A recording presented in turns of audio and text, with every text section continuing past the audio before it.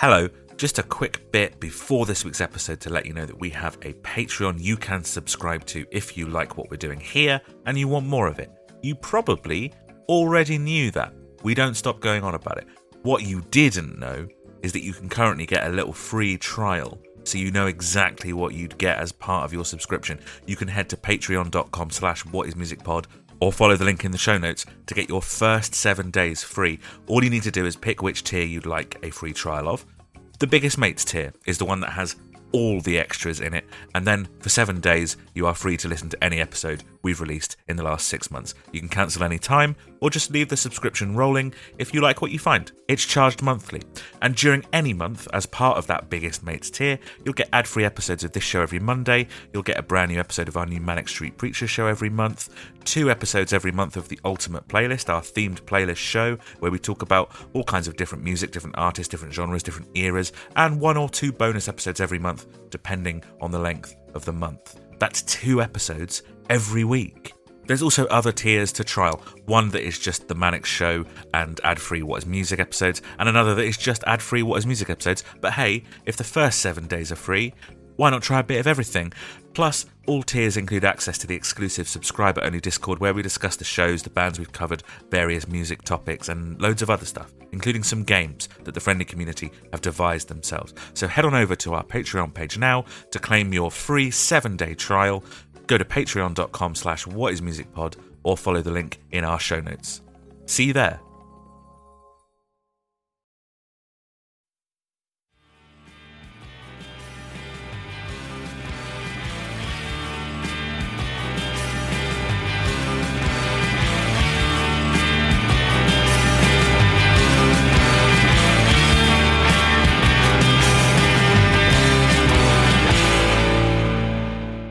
I don't have the script though. I'm not doing it. It will take forever. Yes, I'm not going to make it do it. I'm not going to make it. You always reject my pitches for the intro waffle to be us talking about the intro waffle. No, I leave them in though. Steve, you said you were going to do the intro this time. No. Are you going to do the intro, Steve? You're going to do the intro, right? Are you doing the intro? I remember just literally a few seconds ago I wasn't going to do the intro.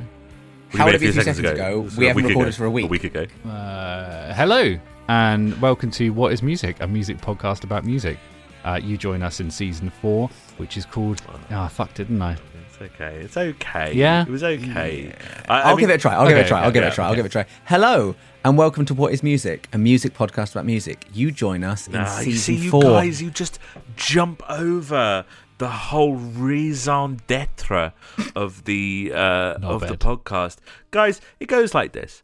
Hello, and welcome to What Is Music, a music podcast about music. We're a podcast that focuses on discographies in their entirety, doing deep dives on one artist at a time. You join us as we embark upon season 4, which is called Is It Rad in Yo Head? A critical analysis of the history, cultural impact, and music of Radiohead. We're going through their entire career, album by album, track by track, asking questions like, does context matter when you're listening to music? Does knowing the history of an artist affect your appreciation of their output? And this season, we are, of course, asking, is it rad in yo head? And to be clear, we're asking, is it rad in yo head in regards to the band Radiohead, not is it rad in yo head in regards to this, the 4th season of our podcast, which is called Is It Rad in Yo Head?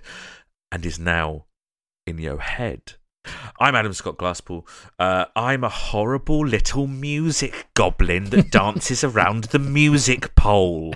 I love the artistry and emotion. Jesus. That's how it goes, guys. Yeah. And also the context that surrounds music. With me, as always, is someone who rejects the music pole, stays as far away as they can from the music pole, doesn't really care about art or critique, does not often relate personally to music, but if the music pole was to be picked up by someone nice looking and they were bonked over the head with it, they'd probably enjoy it. It's Lucas Way. Hi. We've also got I'm Steve Lucas Way. Murphy. No, I'm not done. Hi. I'm Lucas Way.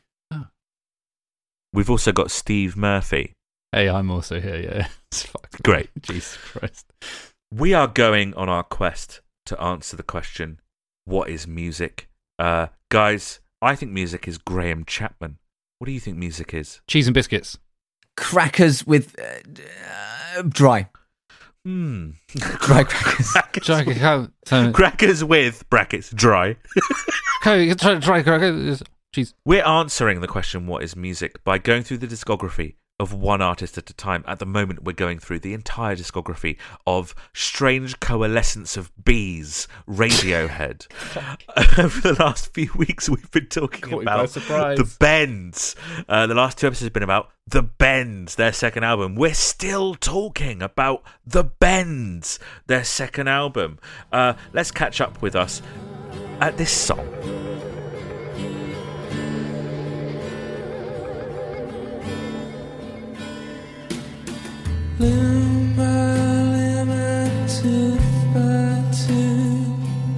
Staring up inside of me every day, every hour. Wish that I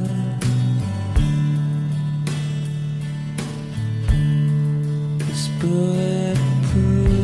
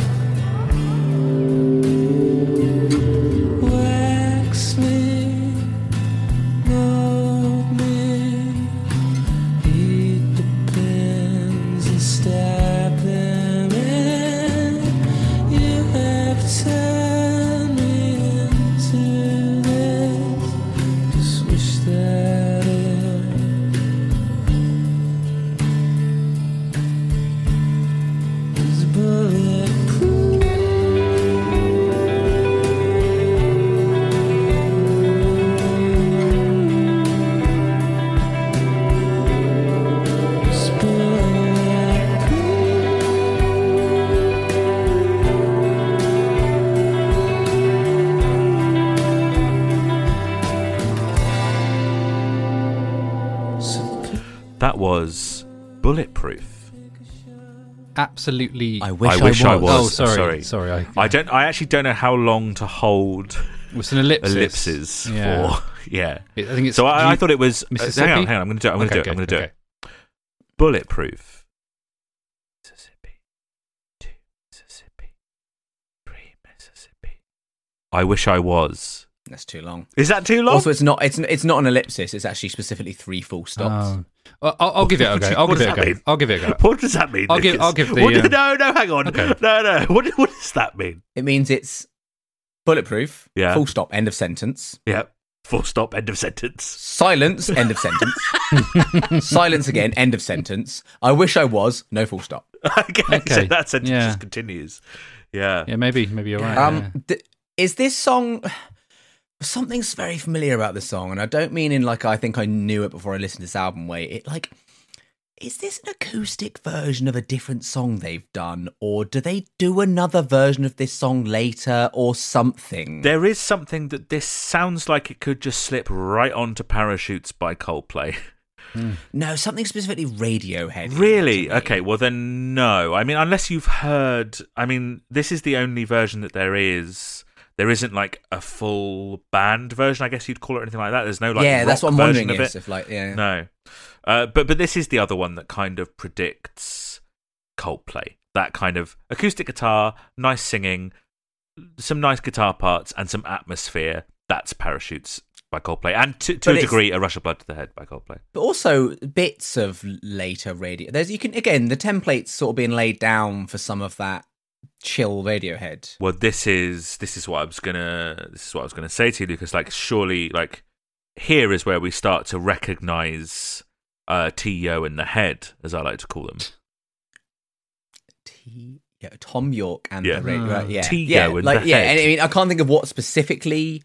Like, no, there's just an air of Radiohead about it. Yeah, like even bits of like Moonshaped Pool. Maybe this even sounds like just that general chill, atmospheric Radiohead that I am familiar with. Oh, it's so chill. After chill. And My Iron Lung, we can just all calm down now. Absolutely needed after that chaos, wasn't it?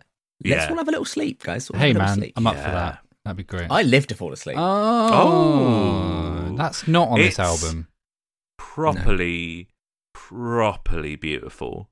And it's so atmospheric. But I do like that even on something this beautiful, there's these little dark details that are bubbling under the surface. There's these hugely atmospheric guitar parts that Johnny and Ed are doing that sound like whale song in some ways. You can just hear them going like Oh, those bits, yeah. underneath. You're going to scare Steve. Be Yeah. careful. Sorry. Sorry. There you go. Right, okay, great. I love this very much. Why is that an impression of Robin Williams? I don't know. It works, though, doesn't it? It does. It does. I don't know why though. I love this song very much. And I don't think that I truly loved this song until this go around. The last 3 weeks of listening to this album again and again and again. And I really think this is the most I've listened to any album that we've covered on the podcast so far. It just...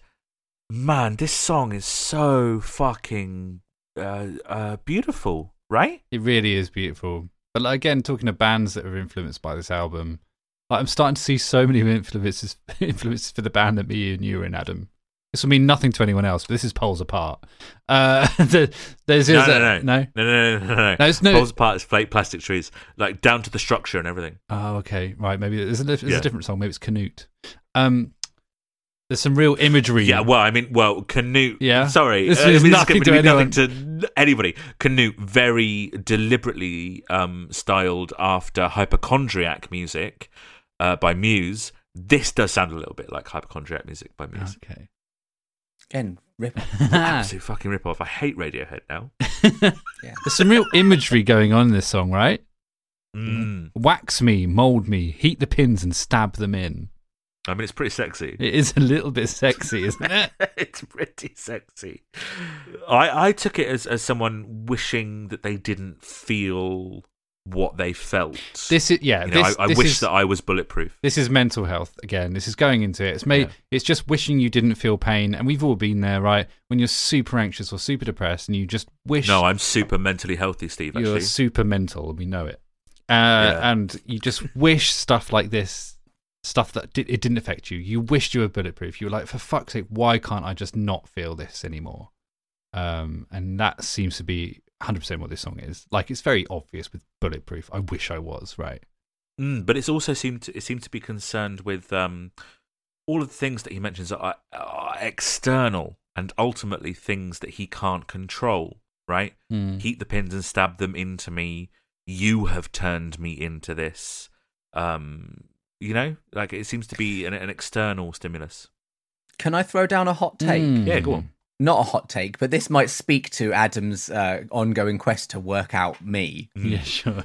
When a song like that makes me very like self-aware and look, when you say like you can see yourself in it and all that sort of stuff and recognize, I don't like it. You just switch off. You don't like the mirror. I don't like it. I don't like the mirror. Even though the mirror is therapy and all these things that I actively do, I don't want it. That's not what you want when you're trying to entertain yourself. You want escapism. When I'm listening to music, I don't want that. I don't want that. Don't make me think about it. So I am in a constant state of trying to explore myself, which is good. That is healthy. If the end result is you being more self-aware and more mindful and everything. So did this song make you feel that way, Lucas? Not actually the lyric. Again, I don't pick up lyrics, especially when they're just like. Right, we are fully in the Tom York era, aren't we? But like just the name "Bulletproof," I wish I was, and then you can kind of just like assume what the song's going to be about pretty easily based off that. I'm like, yeah, I do. I wish. Don't make me talk. Don't make me think about that. Shut up. Right. That's so interesting. I approach some albums on a regular basis because I want to feel that way. But do you know what's really comforting about songs like this is that I now have empirical proof that I'm not alone in those feelings and I'm not the only person that is feeling that way. And Tom York felt that way in 1994, 1995. And I can cling on to that and go like, do you know what? Like, I'm not the only person that's feeling this way and there is hope for me yet. I guess. I was texting Steve about this just the other day, wasn't I, Steve? How I was saying, like, it is strangely soothing or reassuring to see strange and interesting ways that other people are mental. Yeah. Because you can go, the specifics of why is almost goes to show, like, it's just what your brain's decided to latch onto. But ultimately, it all comes from the same place, which is we're all having the same thoughts. It's just you've decided to narrow down on like whatever. Wasn't it your and I've specific decided thing of why do you get anxious about that? And then it was like, well, people obviously think that same about me. People think that about you. Yeah. People think about you. They go, why on earth? Yeah. That's not a What? concern. Yeah. What are you doing? Why can't you just enjoy that? Yeah. That's very relaxing to me. And And, that's I what- go, no, that's terrifying. But then you that's would something do that I have that to think about. other, yeah, exactly. Exactly. And I go, why are you worried about what you said to that person 2 years ago? No one's thinking about that. And that person's going, no, I'm thinking about it every single day. Yeah. I can't stop thinking Yeah. about it. And I go, that's mad.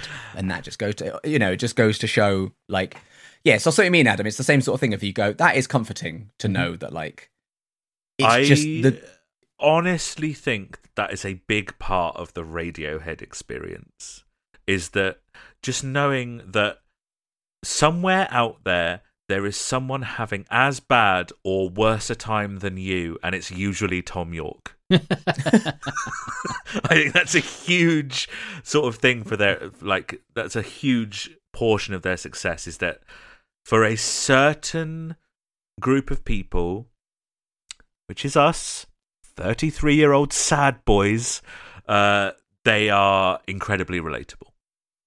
Or they hit on a section of society, the creeps, the weirdos, who don't belong here, who think, yes, I see myself in Radiohead songs, and these songs are about me. And just, when we've played every clip of a song here, I've said, this song is about me, as a joke. But it is, like, I'm a sad, anxious boy like Tom York was in 1994, 1995, and is now and has been for most of his life. And it's great to see, however you view it, entertainment or art, it's great to sometimes see yourself reflected in that. In the same way that I jokingly say, like, oh, the most representation I've seen in media in the last 10 years is fat, depressed Thor in Avengers Endgame. But you know what? There's a superhero I could relate to. Like, and when he got Mjolnir, were you like, yeah? Yeah, I'm like, even fat good. boys are here to play. Yeah. See, it's interesting because I like again, it's just because I don't dig into lyrics in that same way. I don't have that unless something is super overt, right? Like "Not My Responsibility" by Billie Eilish, which is so on the Which nose. is literally it's impossible spoken to- word, and she's talking to you. Yes. Yeah. It's so on the nose that it's impossible not to attach to it. I just don't. Apart from, like I say, the title is enough. I get it, and it's enough to make me go, don't like that. But the lyrics, I don't. So, bearing in mind that you don't like when that reflection is shown back to you, It's more just like I don't want it to surprise me. I don't want that right now. I wasn't looking for that. well, this is my question: is that on maybe on some kind of subconscious level why you don't pay attention to lyrics, just in case something you don't like is reflected back to you? Yeah, but I've always been bad with lyrics, and I've not been a sad, anxious boy my whole life. Haven't you? Nah. There's a very clear. Like I could tell you the date I became an anxious boy. Go on. Oh, I need to go through the calendar. it's like mid-May 2010. Okay. Yeah.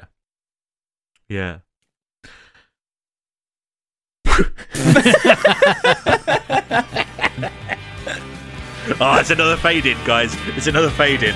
I hate it so much.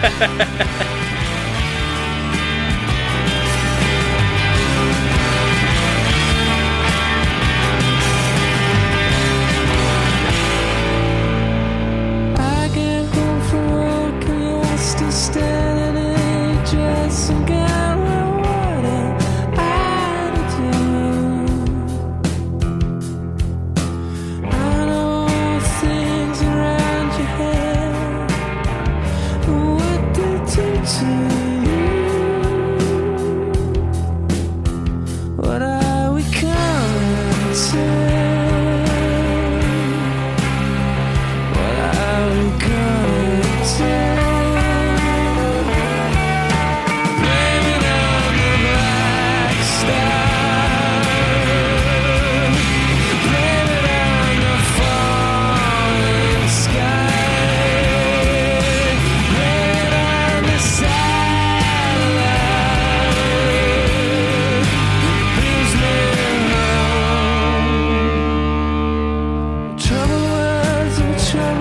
the intro to that song, Does it wind you up?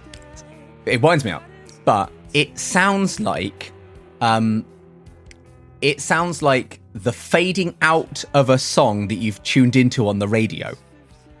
Except in reverse. Like, yeah, well, because it sounds, because it like, it's weird. It sounds out of place. It sounds really like wrong. It really does sound like I've flicked over the radio station and I've caught yeah, a bit of a song. well, you don't hear a fade in very often. Yeah, do you don't. No, it just no, but it's not even just but it's not just a fade in though, because like the way that the riff starts, it sounds like I've caught it halfway through. Yeah, because it's a literal fade in. Yeah, I had to check it wasn't like a reprise crossfade on in the or last something. song. Like it it finished and then it'd come back in again with something else. Yeah. I had to check with that. Also, obviously, this is obviously a well-known. This is like one of a well-known song of this album, or at least I think it is, because I was very familiar with it. Black Star? I was not. Yeah. Not really. Okay, well then, randomly, this is one of the songs I'm very familiar with. Okay, that's bizarre. It wasn't even a Rando. single, mate. Random, mate. But fuck me, this. I mean, if you're talking about like the time this song came out, this is the most cut from the cloth of that sort of music. Like, Do you think? that riff is just a Britpop riff. It's an Oasis riff. It does have a touch. That guitar riff of is the- Oasis. Yeah, it does have a touch of the Britpop about it. These two tracks, Black Star and Sulk, do kind of conform to the time in which they were released, I guess. It's Do you remember another- that Mannix riff that I said was really tradish way back? Yeah. You could Your tell Level where Only this Not was Enough. going. Yeah. Like that opening riff. Again, same sort of thing, just really tradish. Which is mad. Straight down the middle. Bearing in mind, like you've conflated it with Britpop, but it was written in like 1993, right? Like we saw them perform this on the gig we watched a few weeks ago. Although it didn't have the fade in intro, because I guess you can't do that live. You can try. You can't do a fade in. I really like this a lot. Like, it feels less mad than some of the other songs, and also a bit less pretty than some of the other songs, but it feels like an amalgamation of everything that's come before it.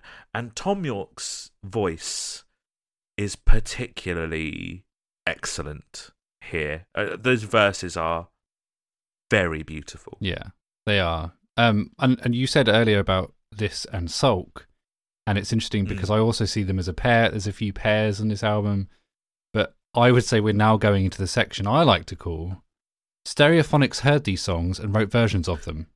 Oh my God, you're Yeah, right. there you go, You're yeah. right, yeah. You can hear Kelly's voice doing these two songs. Maybe not the range he does. Maybe Oh when I'm my saying God, Britpop, maybe you're I'm right. not saying Britpop. Maybe I'm saying it sounds like Stereophonics. yeah. Maybe The- that's probably that's more accurate. The I think. late Yeah. 90s, early 2000s rock scene. Yeah. Coldplay, Yeah. Stereophonics, Yeah. Muse, Keen, Athlete. Yeah. This is what I mean. Yeah, Keen, You can- Stereophonics. Not so much the Coldplay Muse side for me. It's definitely Not it's got this that. song, yeah, it's that, no, No, but this but the It's album. the Stereophonics and your Travis and your Keen. We'll get into it towards the end of this episode, but like this album is insanely influential. So But influential. you're right, yeah, Stereophonics. To the point where Yeah. I hear stuff all over the album and I'm like, oh my God, it sounds like that. And then I'm like, nothing had It sounded was like released this before. 6 years later. Nothing had sounded Yeah, like this yeah, before. yeah. I've never heard the word dressing gown in a song before. Brilliant. And he also somehow manages to squeeze 58 hours into 2 syllables. 50 hours. 2 syllables. 50 hours. Yeah. Tom reckons it's about having sex in the morning, which he says is the best time to have sex as long as you've brushed your teeth first. Well, that's, there's some of that. Which in it. I think, good shout. Yeah, good shout. I think Yeah. that's good. But is that a I mean, not. Don't worry, Go on, let's go. not- Oh, let's reveal But- something yeah. about Lucas here. But, I mean, are you likely to like? You're probably more likely to do it before you get out of bed, which then obviously also means you probably haven't got out of bed and brushed your teeth. Do you not either. even brush your teeth in bed, mate?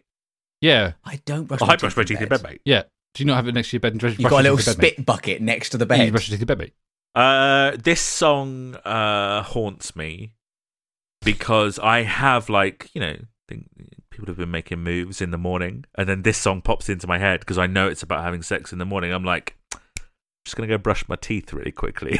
Yeah. So But, that's something. Well, also, maybe I've been making moves in the morning, and it's like, come on. On like, me. you stink. We're talking about the same Stink, experience. You fucking stink. Yeah. You stink. I don't buy that it's necessarily all about having sex in the morning. There seems to be a lot of stuff about dissatisfaction and remembering someone, right? Like the what are we coming to and what are we going to do, and the like incredible lyric. I genuinely think this is one of the best lyrics he's ever written because it sums up an emotion that I didn't know you could sum up. I keep falling over, I keep passing out when I see a face like you. Which, if you've ever had an ex or someone you don't want to bump into, or someone you really do but kind of don't want to bump into, and you see someone that looks like them, that's an incredible feeling, I think. Yeah, whether bad or good. Yeah, It's exactly. a certain rush of emotions in either way, isn't it? Yeah. I wake up with this song in my head all the time since I started listening to this. Well, because it's fading in, so it's like fading in your morning. Yeah. You know? It's like again, I'm talking about tuning into That's the radio. it. It's like when your radio randomly turns on at your alarm because that's what you've got set as your alarm. Radiohead. It tunes into. Great, Into yeah. the Yeah? radio. Okay. Do you think it's fading Also- in because he's waking up? Do you think that's what it is? That's just occurred to me now. Okay.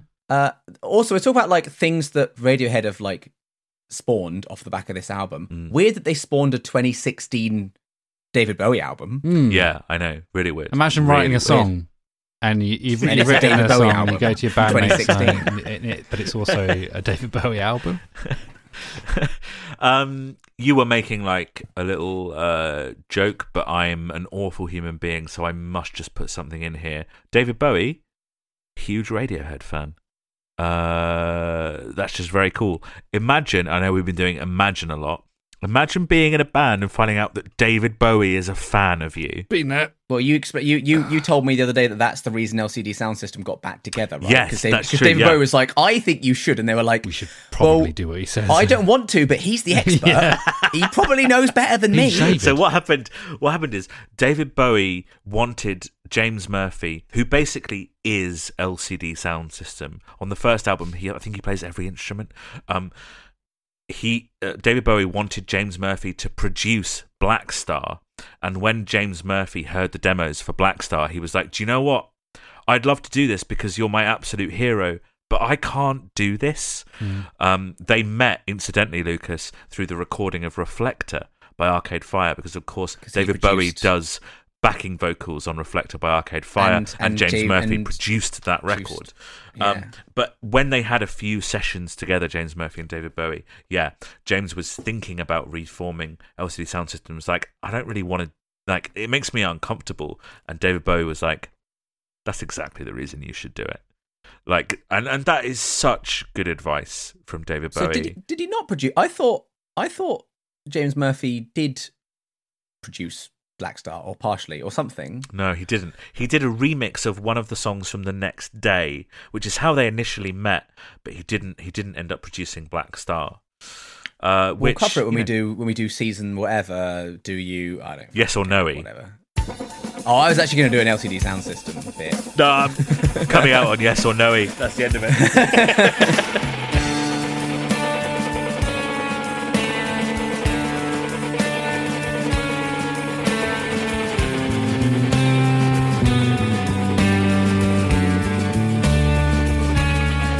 Through the big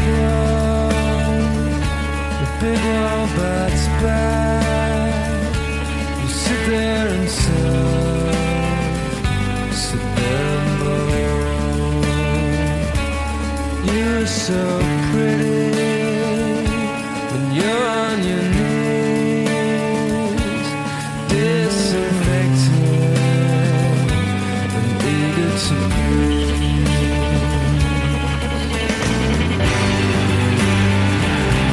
Sometimes you sound, sometimes you burn.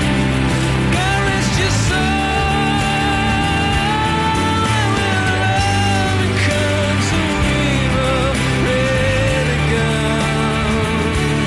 Just like you're there, you'll never change. You bite through the big wall. The big wall bites back. Ooh.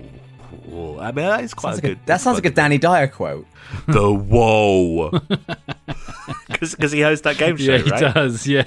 Yeah. Oh, that's a complete coincidence. Oh, really? I watched the first episode of that, and he called the wall a naughty bit of kit. I was in a toy shop yesterday and I saw a board game for the wall and I'd never Oh heard of my it, and I was God, like, "What's really? Danny Dyer doing on the front cover of this board game?" Have you guys watched Bridge of Lies, though? No. The new daytime game show hosted by Ross Kemp. No. No, I saw it on the. I was in a hotel the other day and I saw it on the telly box. Actually, I was like, "Why is Ross Kemp, famous SAS hard No, he's man?" not. Yeah. He's not. though. Super presenting a- army soldiers. Yeah, what are you talking about, Steve? They told him that they could have done with him. Yeah. Yeah, they said to him that, Ross, we could do with you and you could be one of our Yeah, best. it's true. Yeah. It's true. That game show is incredible. We've been watching it just on the iPlayer, just because we love What's it called? Sorry, What's it Bridge called? of Lies. Bridge There of was one Lies. contestant on there the other day who had the topic Eurovision winners, and Ross Kemp went, "Oh, do you like your music?" And the guy just went, "No." He's like, "What?" I literally- And he went, "I don't really listen to music." Imagine that. Imagine being someone who doesn't really listen to music. I mean, I do. I can imagine that. It's my wife. Oh, really? Really? Well, or you. Yeah. Yeah, you don't really listen No, to I listen to plenty of music. Well, you listen to some music. Just I don't listen to as broad a spectrum as you. Emphasis, Don't- on, yeah, emphasis, not- emphasis on the spectrum. Yeah, let's not talk about the spectrum. I just had to put my hand over my mouth to stop myself from laughing into my mic because I just googled Bridge of Lies and all it was is a picture of Ross Kemp's face and it's enough to make me laugh. I know. He's got such fucking good he face. hates being there. He Do you, hates. do you remember the website Kemp Folds where they just folded it so it was just his eyes and mouth? Yes, amazing. Oh God. But the We are not talking about the song because it's sunk. not very good It's or not interesting. great. It's maybe What? the weakest on the Are album. you kidding right? me? Oh, okay. Oh, I go on, love Steve. this. It's, you go well, off, it's, King. it is due. It is due. It is the song. We need one. There's got to be one that Steve really likes and me and Adam nothing. Yeah, of course. And it's Come usually on. the most tradish rock song, which I think this is. No, Yeah, it's, I mean, Steve, honestly, you have got such a type. this song lives and breathes in its key change out of the solo, no, into the solo, the key change, and then that last fucking chorus when he just goes higher is stunning. It really is. The rest of the song is fine. The chorus is great. It does sound like it could be stereophonic. This speaks to how I maybe listen to music a bit differently than you guys. What? Like, there's some really great guitar work on this. There's an incredible key change. Tom York's vocals are incredible, but they're all orbiting around perhaps the least strong song on the album. It's I think there's some great atmospheric stuff, but the song, not that memorable. Yeah, okay. When you say you listen to music differently to us, I agree. it's the Adam. same thing. I hate A that. few I'm gonna have times, to isn't change it? my opinion on this song. I'm going to have to change my opinion so I'm not in the same group as Lucas. It's the same idea, isn't it? A few times. Yeah, exactly. Which is a shame because it's inspired by the Hungerford massacre, which is when, in August 1987, a 27-year-old man shot and killed 16 people in the UK, in Hungerford. No motive has ever been established. It's one of the very few examples we have of a mass shooting happening in the UK because we have things like gun laws. Oh, What? Background checks, stuff like that. What a silly idea. I think that ultimately this song, it doesn't do a great job of imparting that subject, but possibly that is because any reference to guns was taken out by Tom when they recorded it, so that he didn't want people to think that it was about Kurt Cobain. I was just about Basically. to suggest that. Yeah, because I remember you Yeah. saying that earlier. How it was around the same Yeah. time. I think, Lucas, what expand on your thoughts on this song? No, this is one of those ones where I can't because I don't have much to say. It's just one of those ones. You're just It's one of struggling those to kind of ones. talk about it. Just doesn't do much. Just doesn't do much for me. It just, yeah. I don't know if it's fatigue. I don't think it's fatigue actually because this album's not particularly fatiguing. Mm. I think it's just not that interesting. I also think that it's not that interesting, and I think that speaks to some of the reason that I love context about music is that there is this album, right, and it's by Radiohead, and it's called The Bends, and I think it has 12 tracks on it. In fact, I know it has 12 tracks How? on it. But I think it has. Well, what I've done, Steve, if I've looked at the album and I've seen that it says Radiohead The Bends, and I've turned it over and I've counted the number of tracks, and I've gone 1, 2, 3, 4, Yeah. 5, Classic. 6, 7, 8, 9, Tradition. 10, Yeah. 11, Yeah. 12, Oh. no 13. Ooh. I do keep checking just in case they've skipped one. Right. There's no 14 either, so I think, right, it ends at 12. There's 12 tracks on this album. But I think 11 of them are incredible, and one of them slightly less than incredible. This one feels more like a struggle, and I want to look at that 12-track list and think, why is there one that stands out? And then I want to look into the context of the album and think, is there something different about that song? And when I looked into the context of this song, this is the one they struggled with the most. And it was the last thing recorded for the album. And it's their least favourite on the album. And they felt like they didn't get it right. So I feel like that is kind of... That's why I like looking into the context of albums, because it does give you an answer to things like, well, why do I think this is the weakest song on the album? And I think, you're going to say High and Dry, Yeah. Steve, but that is something that happened in retrospect Right, okay, yeah. rather than something that happened I am immediately. so surprised you guys didn't respond to this as much as I did, because I think that last chorus is just unbelievable. There's always one, Steve. There's always one. Yeah, Steve, there's always one, mate. There's a quote from Tom about this song. Here it is. There's thousands of tambourines on it, but you can't really hear it on the final mix.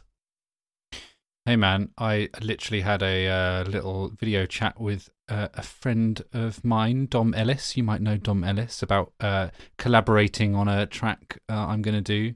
And he said that... And you're going to when use he thousands of tambourines. Hey, not far off. When he went into the studio and he recorded a couple of his albums that he's done, they put loads of shakers all over it, but you barely hear it because it just gives enough texture underneath a distorted electric guitar that kind of replaces that string noise of giving you that rhythm. So that may be the reason why. That's really interesting. Thank you, Steve. You've illuminated that. For me. Also, key change, lovely. Yes.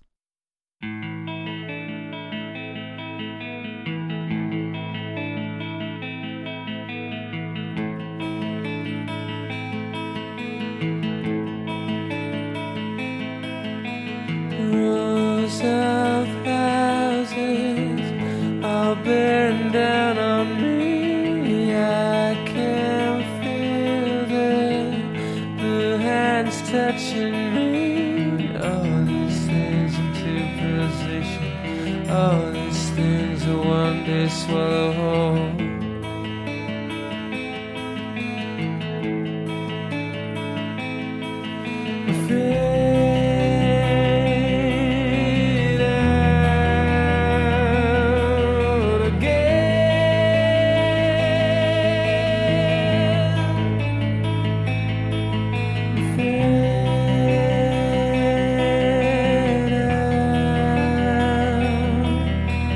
This machine will not communicate these thoughts and the strain I am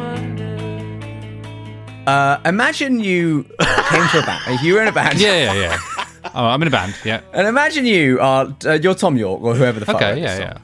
And you go to your bandmates and you go, I've written Yeah. a song. Oh, and imagine then it. you play them a fully recorded, fully mixed. already done, with without every them. single Yeah, with some- every single yeah, instrument. yeah. They've not they did do it, but they didn't realise what they were doing it Yeah, for. yeah, They just yeah, got them to yeah, record yeah, it in yeah. bits, and you cut it Yeah. together with Pro Tools in 1993. And you showed them Street Spirit brackets Fade Out, Matt, and you went, look guys, I've just written the song to end our album. It's the best song on the album. Listen to this. yeah. Imagine that. Imagine that. It's so... fucking hell. What an epilogue. How so? Sorry, what just happened there? That noise. Well, an epilogue is something that takes place after the main narrative. Yeah, it's the end. Finale. Oh, okay. You just meant what an end. Yeah.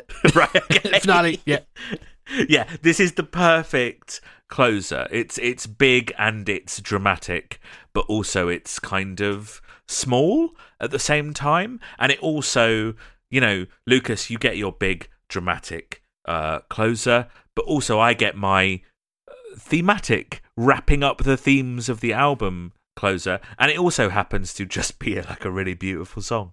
It's not just the big thematic bit is why I love this song. The mellow bits. This song is great. It's so good.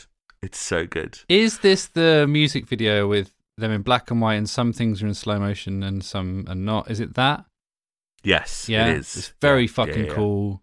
In front of a caravan, maybe. It's interesting. Yeah, it is in front of a caravan. It's interesting that you have so many like images that relate from the songs to the music videos. Yeah, because the music videos for these songs were such a big part of the album's success. Right. And obviously that's come through in the way that you're talking about the songs. But it also kind of brought up how many singles were on this fucking album. 4, maybe? Is it? Oh, okay, fine. Yeah, wow. It's honestly not that many. But it is good songs. I just love this song so much. In terms of what it's about, me personally, I get like that deep suspicion of the suburbs that we talked about earlier. The rows of houses all bearing down on me, the creeping feeling that kind of organized society can give you. There's technology this machine will not communicate. There's some very dark imagery on this song that is all kind of wrapped up in death and technology and society. Like that verse, this machine will not communicate these thoughts and the strain I am under. Be a world, child, form a circle before we all go under.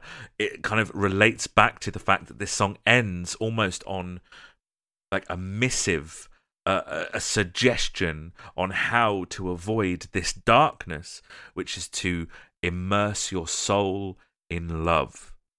And on an album where we have kind of plumbed the depths of mental illness and isolation and alienation and stuff like that, to end on immerse your soul in love feels like a very satisfying conclusion to reach.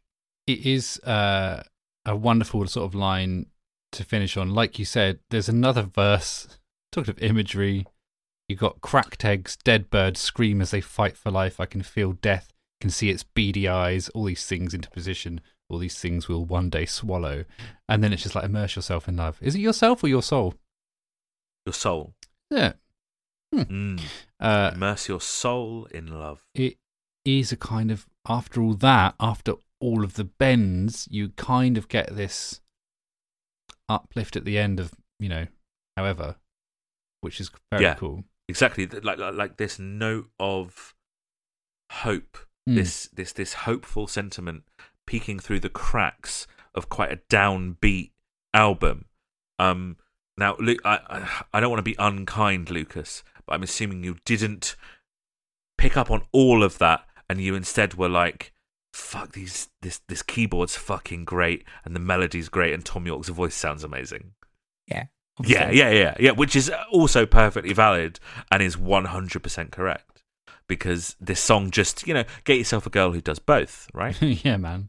But on that, like the song just, my girl is Radiohead. The song is just... I'm wondering what the metaphor is there, and I am... Yeah. But you're right with just the fact that some bits are nice, but like there's certain sections where it's just so happy for the song just to sit back and play out with some over the top of it. It doesn't have to be complex, although I imagine it's far more complex than it is on the surface. But well, I mean, the way that those arpeggios intertwine, there's 3 guitars that are all playing arpeggios at the same time, and the different notes that they hit and the cascading melodies that they find within themselves are just really beautiful. It feels very akin to Automatic for the People by R.E.M., both in terms of that album's preoccupation with death, but also the sound of this song is very early 90s R.E.M. And Steve, you mentioned R.E.M. earlier. I wonder if this is the song you were talking about. Yeah, there's a few, I want to say, jangly guitar effects earlier in the album as well that kind of gave that. But I mean, guys, we've got to do R.E.M. at some point because they're pretty good band, I think, in my opinion. I'd actually be very interested in them because I know fuck all. You wouldn't like them. The reason we haven't done REM yet is because you wouldn't like them. Oh, that's the only reason. Because Adam's decided. I can't handle it, Lucas. Hey! I know like 3 songs, and they're generally all fine. Hey, REM generally is fine. Hey, there's that. There's shiny happy people. Fine. Mm-hmm. Yeah. No, that's not one of their 5 ones. That's That's shiny happy people. Same song. Yeah, same song. Same song. Yeah. There's You got that other one. Guys. Yeah. No. Yeah. And then, of course, there's like, it's been a bad day. Sure. Please. Yeah. That one. Please don't Favourite shiny REM happy song. people holding Yeah. hands. That's fine. That's Guys, fine. we can't talk about REM yet? ? Let's talk about the Bends, because that's the end of the album. Lucas, sum up this album. Give us your score of the album, your lowlights, your highlights. Have at it, my brother. It's Fucking hell. it's much more Radiohead than I expected. Right, yes. I guess not only then when it became clear that is a fairly held opinion that the Bends is when they become Radiohead. I guess then it wasn't unexpected, but yeah, I thought they'd be boring for longer. Okay. Interesting. Okay. You thought it was going to be like a halfway through the career kind of switch. Because I remember you talking about there's a point where they throw it all out the window. I can't remember which album it is. I don't know when that happens. You've That's said fine. there's where they go, they say fuck it, right? Because they don't want to be associated with the Coldplays of the world. Yeah. I think it's Kid A. I can't remember. Anyway, I figured that was when they got interesting. I figured everything prior to that was fairly uninteresting. Right, sure. And so all the songs that I knew of and liked, the ones that I knew and found more interesting, I assumed they were post that point in their career because of just me inferring wrongly, So basically. is it fair to say that you were somewhat pleasantly surprised by the Bends? Yeah.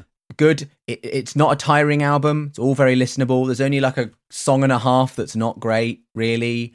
And there's some Narrow really great that down stuff. for me, because the song is Sulk and I want to know what the half is. The song is not. No, I actually put Bones on my lowlights list. Okay. Go off, But King. Bones and Sulk were my 2 lowlights. Okay. But then I also put maybe Black Star ? But, Sure. The highlights, Street Spirit. Yeah, of course. Fade Out. Yeah. Because it's amazing. And then I was torn between 2, and I've decided that it's Just. Okay, yeah, that's a good. I mean, at the risk of echoing what you were saying earlier, that is a safe. Like, yeah, okay. It's a safe choice, but guess what? It's because it's really good. Just is one of your favourite tracks on the Bends. Because it's really good, isn't also, it? it's great. You Yeah. can pick any one of these 12. I'm also pretty sure on the Pablo Honey episode, I picked Creep as one of my 2, You didn't did. I? Yeah. That's Because quite guess safe, what? Yeah. Creep's Guess what? Creep's a good song. Yeah. What, by Radiohead? Yeah. Yeah. In terms of score, like, I don't know. I fucking hate doing scores. Piss off. That's my answer. Well, do you think? From the way that you've talked about it, let's not do like, oh, what did I give this album? Or what did I give this album? Well, no, but what did I give But- Pablo Honey? No, like no, a 3, no, right? no, Low. Yeah, low. low. Because I from the way you've talked about this album, I'm not getting the sense that you think this is a great album, but I am getting the sense that you think this is a good album. Yeah, I'm probably giving it a something. 7 is what I assumed you would land on from the way you've been talking about it, because that's good, and 6 is slightly above, like it's above average, isn't it? But I think What Mannix albums did I give a 7? Everything Must Go and No Other Albums. Yeah, that's fine. Okay, good, right? Nice. But I do think that lines up with how you talked about it. Because I think I honestly think, like, I know I take context into account, but giving the Bends a 6 out of 10 would probably ruin my life, Lucas. Going to be honest. Oh, in which case, Adam, I'm gonna switch it to a 5. Yeah, I mean, it's just such a good album, even if you're not heavily into the context of, oh, it's a hugely influential album. It's still so listenable, so entertaining, and has all of that other stuff on top of it. Steve, what do you reckon, my friend? I think we're going to land at the same place. 2 out of 10. It's a joke. It's a big joke. It's a big silly joke. Just a big joke. I haven't This stopped. album's a big joke. No, yeah, I haven't stopped thinking about this album. Not because we needed to, but it's changed me, Lucas and Adam. It's changed me. Right. It's not exactly a hot take that I love The Bends by Radiohead. It's changed you. Yes, obviously it's hyperbole, but it's not a hot take that I love The Bends, right? But like Adam right. I mean, this is like, no offense, Steve. Yeah. This whole thing is kind of Steve bait in the way that it is hugely emotional and rocks. Yeah. Like me. Yeah, Yeah? exactly. Yeah. But Adam hit the nail on the head. We're talking about how lean the songs are. They just let, there's no fat on the end of them, and they just go on long enough. They're chock full of interesting stuff, beautiful melodies and weird guitars, and they just don't outstay their welcome. Every song is a joy, isn't it? There's none of this one extra chorus syndrome. It's dark, it's sinister, but it's also pretty and nice. And also it rocks. And I'm doing the horns again, guys. I'm going to give you my lowlights, which are Bones and Nice Dream. Although they're still great, they're just not my highlights, right? Sorry, I thought that just sort of slipped out. Sorry, that's fine. Yeah. But they're It's- necessary in that point for me of the album where it had to do that. Our highlights are My Iron Lung because it's the best thing that's ever happened to me, and Fake Plastic Trees because it's the best thing that's ever happened to me. Just isn't there because I found better songs. Yeah, that's crazy. You found 2 songs that are better than what you started out as your favourite Radiohead song. Yeah. Yeah. Amazing. The album is 10 out of 10 because it's the best thing that's ever happened to me. No surprises. Wait. What? You gave it 10 out of 10? Yeah, it's 10. That's a big 10. No Wrong sup- album, though. No surprises in the Steve. wrong album. Yeah, sorry. But 10 out of 10. Big 10 Big Steve. fucking 10, mate. Big 10. Big 10. I cannot stop thinking about The Bends. Yeah, okay. I'm also going to finish recording and listen to the Bends again. Yeah, That's just something that's going to happen. I mean, actually, I'm not going to feel bad because you guys rip into my scores all the goddamn time. The way you've talked about this album, Steve, doesn't strike me as this is a perfect album. I don't think perfection exists. Have you seen My Face or Penis? Great. I would personally describe this as a masterpiece.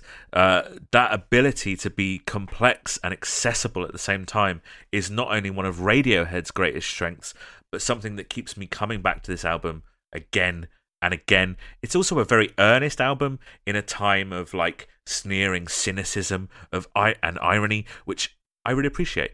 It's so emotional, but in like fits and bursts, and Tom York's ability to write about stuff like this objectively, like an alien that is viewing Earth from above, and then let the emotions shine through, like in these little cracks, perfectly encapsulates for me a broken person trying to keep things together. And I think that's ultimately kind of what the album is getting at. It's about sickness, but a sickness that is pervasive throughout society, an underlying darkness that the most popular music of the time was trying really hard to ignore. And in that way, what a fucking prescient album. Just before the hopes of change will be dashed by like war and financial ruin and an increasingly polarized society, Radiohead delve like further into all of that stuff on future albums, but it starts here, as does the Radiohead aesthetic. Pablo Honey is an alt rock album, and this is a Radiohead album. And also, it just fucks. like all of that stuff is true, and it just fucks. The album just does both for me. If I want to have a bad time, I can put on the Bends, and if I want to have a good time, I can put on the Bends. My lowlights, probably Black Star and Sulk, just because there's a tiny little dip in energy there, I think, or there's a tiny little dip in inventiveness. Highlights, and I wrote this like just gut feeling, because honestly, Black Star could be in my highlights. There's 11 highlights on this album for me. highlights the bends and fake plastic trees, and my score is 10 out of 10. Christ. It's Right, Adam's got a lot of... there's a lot of 10s to come, I feel. Lucas, there is not... We've had my lowest score in the Radiohead season. Just going to pop that up unsurprising. as a warning. In terms of our general scores, this has become our highest rated album of all time. Yeah. This is right at the top of our combined rankings. Provided if Steve gave the Bends a 10 out of 10, provided Steve doesn't go insane... Which he might. We're always on the brink. I think mine and Adam's prediction about a perfect 30 might come. The more you talk about it, the more you're putting me off it, because let's be honest, I bet those albums are very different. If you're saying just because I gave this a 10 out of 10. Do you know what, Steve? Not really. Okay, no, fair enough. No, cool. No. Hey, man, I'm up for it. If I wanted to get someone into Radiohead and they were like, I only want to listen to albums, I'd say listen to In Rainbows and then listen to the Bends. Nice. 27 out of 30 combined score, which means it's an average score of 9 out of 10, which is the same as Black Holes and Revelations by Muse. But because there's 2 10s here instead of 1, that puts it on top. The album comes out to pretty incredible acclaim. Yes. And basically all of the reviews mention Pablo Honey, and they're all like, can you believe that they went from Pablo Honey to this?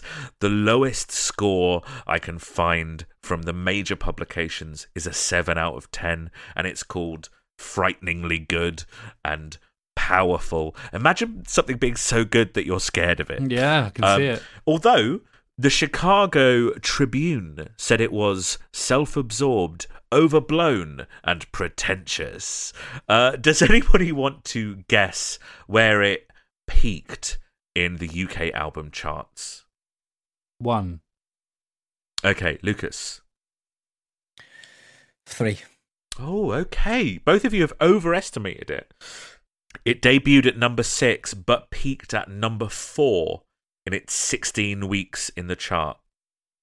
The Live at the Astoria gig is released on the same day, March the 13th. Obviously, I've been doing a lot of research and reading into this. Nailing down a tour for the Bends that is like, this is the Bends tour, is pretty difficult because it's fucking relentless. 1995 is the most touring they ever do. They do 174 shows just in 1995. 75 of those are in the US, which is their biggest jaunt over there. The album is a significant turning point in their career, and they suddenly had a lot of critical attention. It appears in countless end-of-year lists and became this thing that just steadily grew in acclaim across the year. We spoke on our first season to the music producer Dave Ehringer, who described his experience with the album, right? And James Dean Bradfield, the lead singer of Manic Street Preachers, came up to him one day and said, "You've got to hear the new album by Radiohead." And Dave Ehringer was like, "What?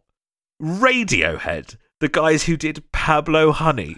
And James Dean Bradfield was just like, "Trust me." Yeah. So obviously there was like the awareness. This was a huge step up. In the US, however, it didn't really connect with the general public like it did in the UK. It peaked at 16. 14. 88 in the charts. It's still Pathetic. Their lowest charting album. Even Pablo Honey charted higher than that. It's also why they ended up touring there in the US so relentlessly, and they did so by being the support act for a number of larger artists. One of those was a tour as the opener for their heroes, R.E.M. Traveling with R.E.M. became like an incredibly important experience for them. Tom and Michael Stipe became very close, and that relationship would in fact inspire future songs by Radiohead. Look, the tours are intense. Tom gets ill a lot and they find it very difficult, but I'm sure we'll talk about that on our next episode, and in relation to their next album. For now, we're going to leave them on September the 4th, 1995, at which point something happens. But I'm not going to tell you what it is. Okay, Lucas. And I'm going to ask you about it, and it's in about 2 months' time. So remember that something happens, but I'm not going to tell you what it is. Okay? You got it? No. Okay. Okay. Before we wrap up, it is genuinely worth talking, and we've touched on it across the course of the album, but it's worth touching on the legacy of this album.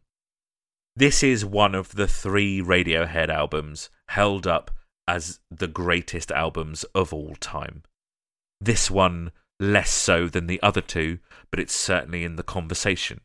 Were you guys kind of aware of that going into it, or not? No. I like I say, my knowledge was just I didn't even know what albums were what, let alone the reaction they each had.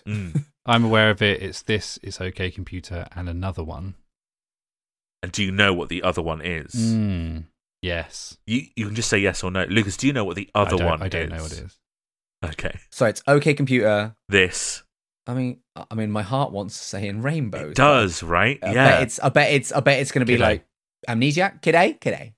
We'll see, won't we? Oh. The Bends is variously called up in those lists and conversations as one of the greatest albums of all time. It appeared at number 110 in Rolling Stone's 500 Greatest Albums in 2003, and it appeared at 276 in its 2020 update. In the year 2000, a vote by 200,000 music fans and journalists to find the best album ever, this came second. Wow. Behind Revolver by the Beatles. It's in 1001 albums you must hear before you die. It's also regarded as one of the most influential albums of all time.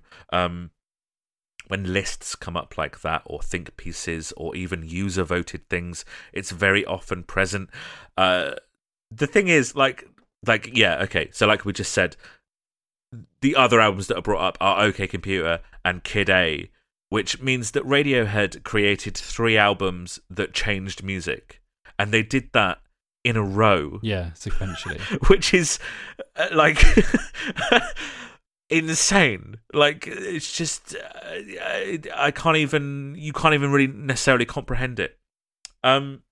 Its most notable influence is the influx of the post-Britpop British rock sound, sort of spearheaded by bands like Coldplay, Muse, Keane, Snow Patrol, Travis, Athlete. All of those acts that I've just listed not only spearheaded that scene, but very specifically, they've all called out the Bends as influencing their early work.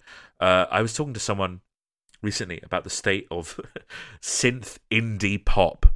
I don't know if you guys have those kind of conversations.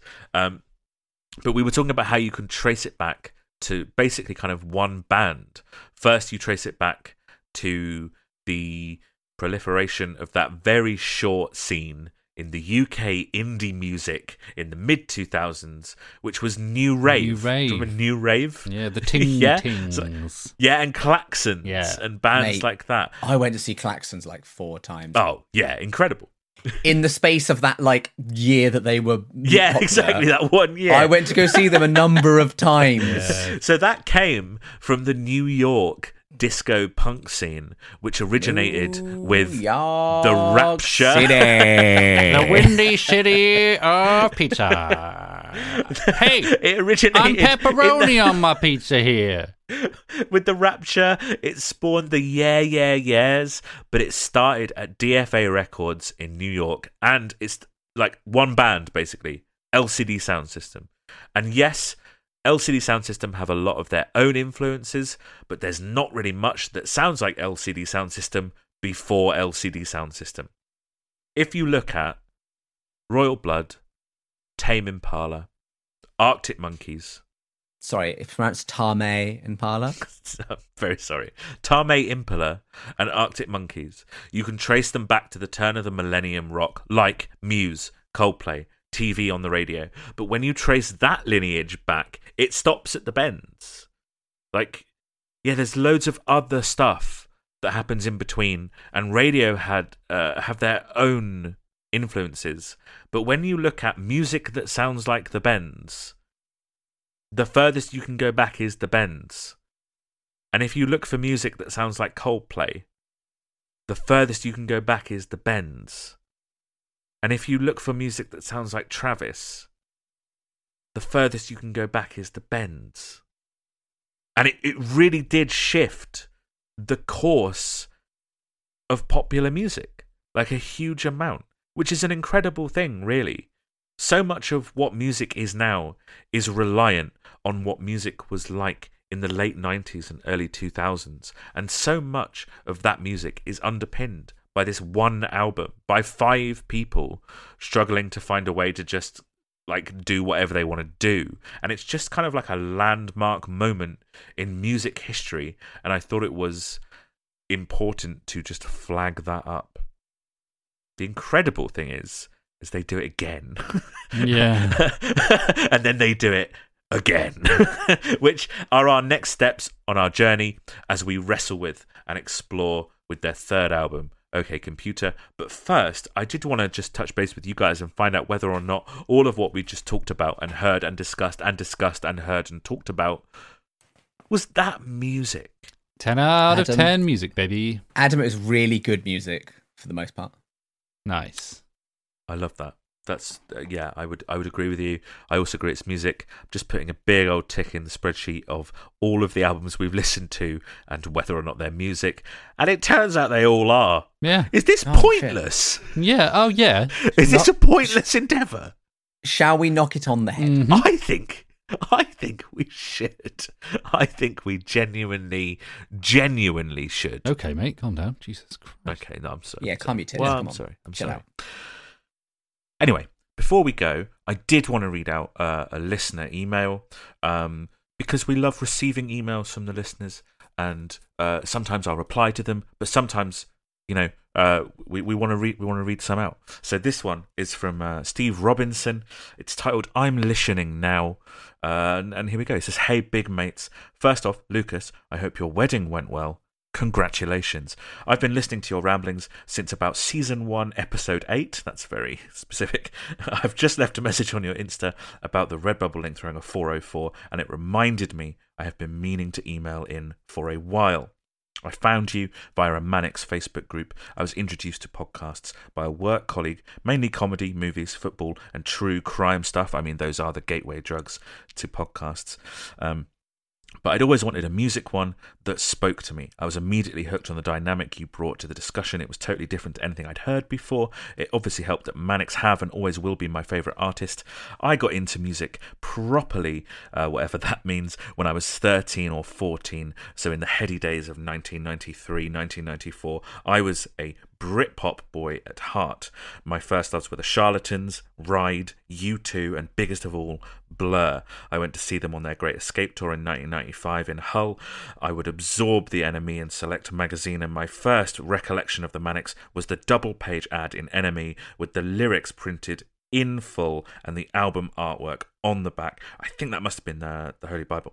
I had never seen anything like it, and the words were so strange to my teenage brain. I had to find out more. I bought the Holy Bible and loved it from the first listen, then went back and bought Generation Terrorists and Gold Against the Soul, and have bought every album on day of release since, and have seen them live about 15 times. Thank you for how you approached the dissection of their career. I especially enjoyed the interviews you had with Terry Hall, Simon Price, and Michael Sheen. I mean, yeah, they were all good interviews. It was just lovely to sort of, like, I've talked to them about anything. When you announced Muse as Season 2, I was very much in the same mindset as Adam. I used to love them back in the day, but stopped buying their music after Black Holes. I saw them supporting Feeder at the Lead Mill in Sheffield in the late 90s. They gave copies of Uno out in the queue, but I think I've long since sold that on. Then saw them on the first album tour at the Charlotte in Leicester, which just seems mad now that they play such a small venue. Lucas, merch corner for you. My best ever CD purchase was the Muscle Museum hand-numbered EP. I got it for £1 in the Lincoln Hour Price closing down sale. It's a lot of outdated references there. I then sold it a few years later for £100. They seem to go for about 150 to 200 now. I'd not listened to anything besides the radio played singles post Black Holes. To me, they had just become boring and derivative. Just like you discussed, I think I outgrew them. I listened to each album before your episodes. Maybe I was wrong. Maybe they are actually amazing still. Maybe they aren't just stadium filling dicks. Well, maybe No, my original feelings were right. I ended up in the same place as Adam again. I liked them less after hearing all the context and background to their music. It made me appreciate the Manics even more. The fact that they have such depth and interest to their music is still so exciting. Even when they're not great postcards, they are still interesting and have got something to say. You can work out my rough age from my dates mentioned earlier, so Billie Eilish was not really on my radar, besides Bond, of course. I'm a big Bond fan and was massively impressed with the theme she came out with and loved her voice. I didn't seek out her music, though. I considered leaving the podcast there, but figured it would only be a short season and I might even discover that I enjoy a new artist. What the hell? I'm still not sure that I like her music. There's a couple of tracks I might add to a playlist, but am with Lucas on the length of the albums. I can see how if you have been through anything like what she's talking about, it would hit you hard and speak to you. I'm very lucky to have led a life with nothing like this in it. I can, of course, empathise, but it's hard to really put myself in that headspace. I was, however, really excited to hear that there's artists out there with something to say. My naive assumption is that pop music is just vacant crap. Clearly, I am very wrong. Whether I like it or not, she is at least bringing these issues to the forefront of the popular culture. I've rambled on for a while, so you probably won't read this out on air. Well, you were fucking wrong, weren't you?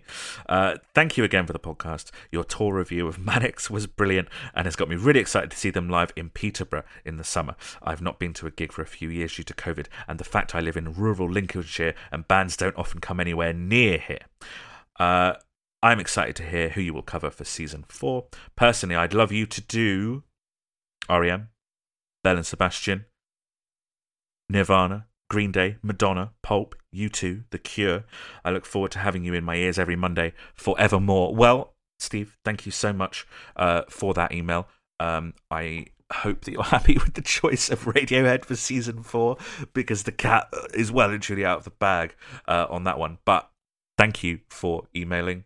I love emails like that. But that brings us to the end of another episode. Thank you, listeners, so much for listening. As we said, we'll soon be swimming in the murky waters of one of the most highly regarded albums of all time, OK Computer. Before that, however, we'd like to see what's going on during all of those gigs in support of the Bends. So we're going to jump ahead in the official timeline a little bit, and we'll be watching and talking about Radiohead live at the Metro 1996 next week. While you wait for that to come out, come and talk to us. Tell us what you think of the Bends, how you like it, its influence. Tell us what you think of this episode, of anything we've talked about today. We love hearing from you all. Find us on Twitter at WhatIsMusicPod, Instagram at WhatIsMusicPod, TikTok at WhatIsMusic. And if you'd like to send in something a little bit longer, have us read it out, email us, whatismusicpod@gmail.com. We also have a couple of ways that you can support us other than listening if you'd like to. Big wink. One is to buy our merch, which if you go to whatismusicpod.redbubble.com, you can find some stupid designs and one cool one, and I think we'll have some Radiohead specific stuff up now. If you'd like to just chuck us a few quid, you can go to ko-fi.com, which is ko-fi.com/whatismusic. All donations gratefully received and go towards our running costs. That about does it. Thanks again for listening. But before you go, please don't leave me high. Don't leave me. Bye.